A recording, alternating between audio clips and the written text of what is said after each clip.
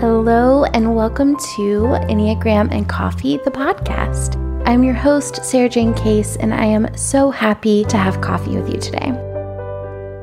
Okay, so this is our final podcast episode that is the series from IGTV videos, but I really wanted to double use this content because I know there are some people who listen to the podcast who don't really pay attention to the Instagram and vice versa.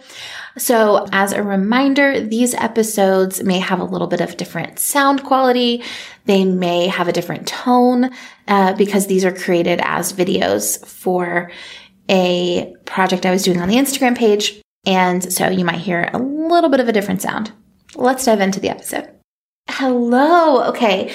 So this is our third video in our IGTV series for the anniversary of the creation of the account. And today what we're talking about is 10 things I've learned in the last year of running Enneagram and Coffee. It's been a ride since I started this account and we've come up on a year, and I wanted to do my best to really think about how I've changed as a result of what we've built here.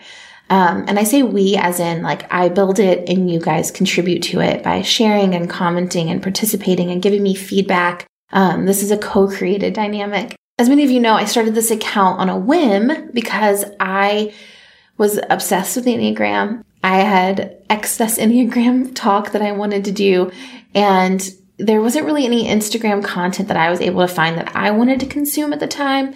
So I created the content that I wanted to see, and in 3 days we went from 0 followers, thinking that maybe my mom would follow or a few of my clients would follow. We went from 0 to 100,000 followers in 3 days, and it was an insane season, and this has been an insane year. So the first 5 things that we're going to talk about today are things that I've learned as a person from running an account that kind of went viral, right? And then the next half is things that I've learned about the Enneagram and how my Enneagram perspective has changed in the last year.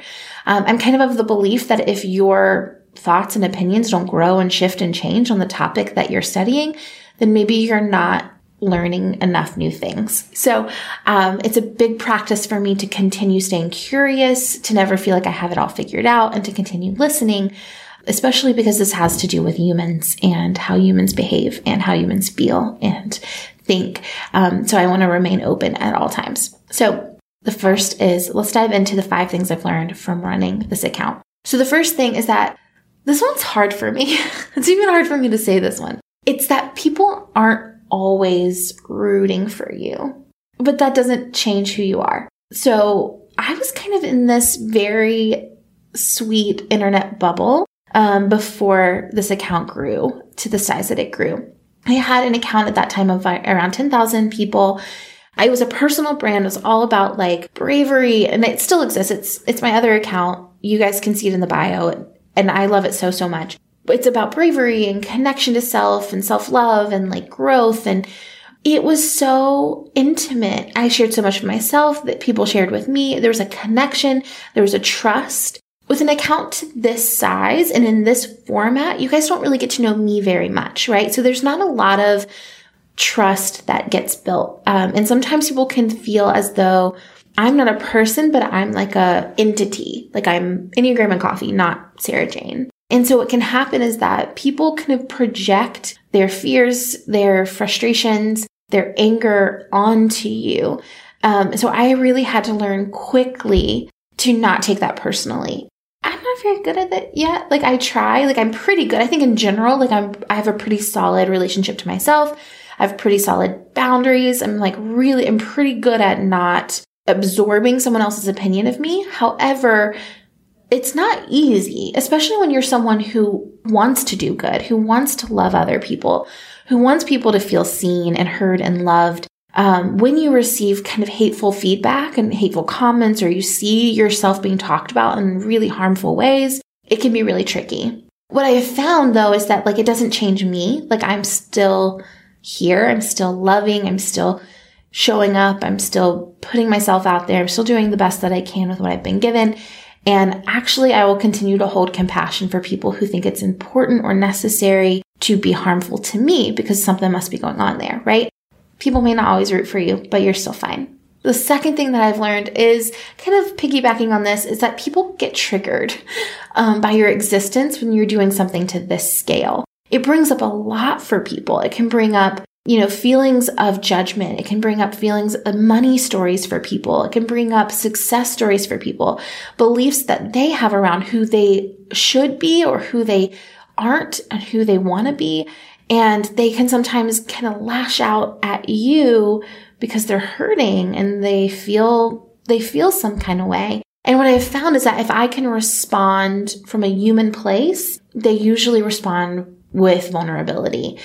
I don't have a lot of time to do that with like 500,000 people at this point. Like that's not something that I can really hold space for. I'm also not a licensed counselor or therapist, so I can't really hold that space for you guys via DM. But at the same time, when I have that time, when I have my own emotional capacity to show up in that way, it really is human to human experience. And I know what it feels like to be triggered. I know what it feels to lash out when I feel triggered. And so I can hold empathy for that. And at the same time, hold space for the fact that that's not ultimately my responsibility to make others feel comfortable with themselves by making myself small. I think it's tempting, right? It would feel comfortable to dim myself, to limit my options, my availability, or limit what I'm able to do because I don't want to make other people feel bad. But at the same time, that's not helping anybody really. You know what I mean? So that's the second thing I learned. The third thing I learned is that I cannot do this alone. Like, I can't do it alone. I've had to ask for help so much. I hired my husband this year. We have people who help us, who clean our home at this point. I'm like getting help with meals. We right now we do HelloFresh. Like, we've really had to do things that simplify our life, so that we can continue to grow this thing that I'm so passionate about and I love so much. 2020 is going to be a big year of hiring help, bringing people in. This can't be a one-woman show. And that's something that I have resisted in the past because I have felt like it would limit my freedom to hire people because then I would be beholden to others. But at the same time, like if I want to do the things that I'm passionate about, if I want to pursue the areas that I'm so excited about, I need help. So that's been a big lesson this year, is that I can't do it all alone. Number 4 is there are growing pains. And what I mean by this is it was almost instantaneous, the feeling of when we were hitting these larger numbers, these like multiple thousands in the first couple of days. I could almost feel like my energetic boundaries like stretching in this fear of like, can I do this? Can I hold this space for this many people? Like, I feel like I'm just this one person. Can I hold that? And I think that for some of you guys, you're like, but you're just creating content and putting it out there. Like, you're not holding anything. But as someone who values being tender with the experiences that other people are having, as someone who wants to be ethical and thoughtful and caring about the way that I do things, there's a lot of relationship that happens, whether you guys know it or not. I'm listening, I'm watching, I'm learning, I'm growing, and I'm holding space for you guys on my end. So that was a big thing. And it's interesting because I think that we think of this growth and it was beautiful and exciting. And I love this work. And I love that you guys are here as this like magical, life-changing experience that just like flips your world upside down in the only positive ways. But what happened was actually in reality, I was kind of like sitting on the floor crying, like, what am I going to do? How am I going to do this? Because all of a sudden I was being seen by way more people than I'd ever been seen by. I was being watched by way more people than I'd ever been watched by, and way more opinions are being put onto me than I could have ever imagined. And you think about it like this, like if you go into your office every day and maybe you have like a really hovery boss, or you have coworkers who kind of have opinions or thoughts about the things that you do, and you feel a little bit watched by those people. That's how it feels, except for imagine that there are 500,000 people going to your office with you every day, watching you, waiting for you to mess up, waiting for you to prove that you aren't actually who you think you are, It's weird. It's super weird. At the same time, like obviously so many of you guys are amazing and lovely and wonderful, and you're here and you're excited and we're all creating this amazing thing together. It's really cool. We believe in the work of the Enneagram and we're excited about it, and it's fun and playful and it's the coolest thing ever. So I want to make sure that I give that flip side as well. The last thing that I learned, and I want to share with you guys, is that going viral doesn't change your life very much. Like, I live in the same house. I'm the same person. I do the same things. I just talk about the Enneagram more than I did before. I don't have to hide the Enneagram inside of my coaching work. I get to just talk about the Enneagram. And, I create more content. I've had to ask for more help. I have a stricter timeline, things like that. But my life ultimately hasn't changed very, very much. So I think that that's an important thing to know, because I think for some people, they hold out on the idea of going viral as if it's going to change their life. And the reality is you do that. You do that in or outside of that growth. And there are opportunities 100% that become available that maybe aren't available without an audience. And that is something that I don't take for granted. But at the same time, like, I have to decide what those opportunities are. I have to do the work of those opportunities, and I have to filter through which ones are the right ones for me. You know what I mean? So ultimately, and I think because I was self-employed before starting this, in some ways, like, I still just go to the office every day and work like I did before. I just create content like I was already doing. So in that way, things haven't changed very much over here. I think people think like your amount of followers equate to exact dollar amounts. So like, I became an instant millionaire as soon as like the account blew up somehow magically. And it's not really like that. Okay, so the next 5 things are things that the Enneagram, I've learned about the Enneagram, some of which you guys have really heard this week already, but I want to reiterate. So number 6/number 1 for the second section is, the Enneagram is the water we swim in. And this is something I knew before. This is something that Renee said in one of our trainings for the narrative school. And I love that phrasing, because it really is it's just what you are. What learning the Enneagram does is it wakes you up to what you are already surrounded by. It's not putting you into anything, right? It's not putting you into a box like people worry about. It's really just opening you up to whatever you're already doing that's not serving you, what exists around you that you're not even aware of. So that's the first one. Then number 7 is that this is truly tender work. I think I tend to approach things from like a light entry point. Like, I love being like the gateway. Like, you find my account, you get interested in the Enneagram, you share it with friends, they can get interested in it, they want to find their number. I love being that role. I love being the entry point to people so much. But at the same time, like, it is so tender. And I've learned through creating content and seeing people's response to it that there's so many hurt hearts out there and so many stories about who they are and who they're not supposed to be that get triggered so easily that it is so tender. And I've learned to really hold people with a gentle touch and a light hand, and to really listen and pay attention to what stories keep getting told to people over the course of their lives.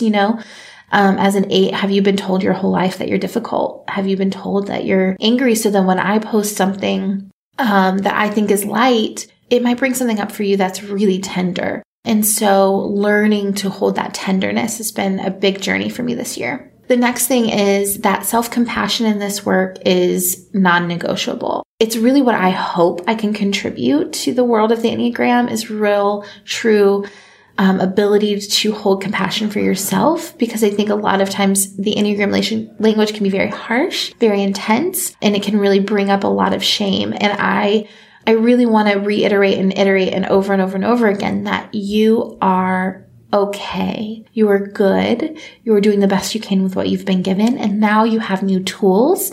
You're not being given this like terminal diagnosis of who you're always going to be. You're given this opportunity to see what you don't have to be in order to be loved, in order to be okay.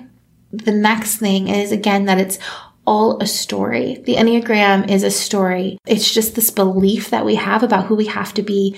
And at the end of the day, with any story, and like any story that we tell ourselves, we can write a new story. You get to choose the stories that dictate your life. And so with the Enneagram, I want you to remember that these are the stories you've been telling yourself, but you get to decide at any point in your life when you're going to tell a different story. And finally, I think there is so much healing in the ability to laugh at ourselves and to really celebrate that. Like the moments that I see myself doing the same old thing over and over again, and I can laugh about it, I think is a moment to truly celebrate because, we're able to really recognize that,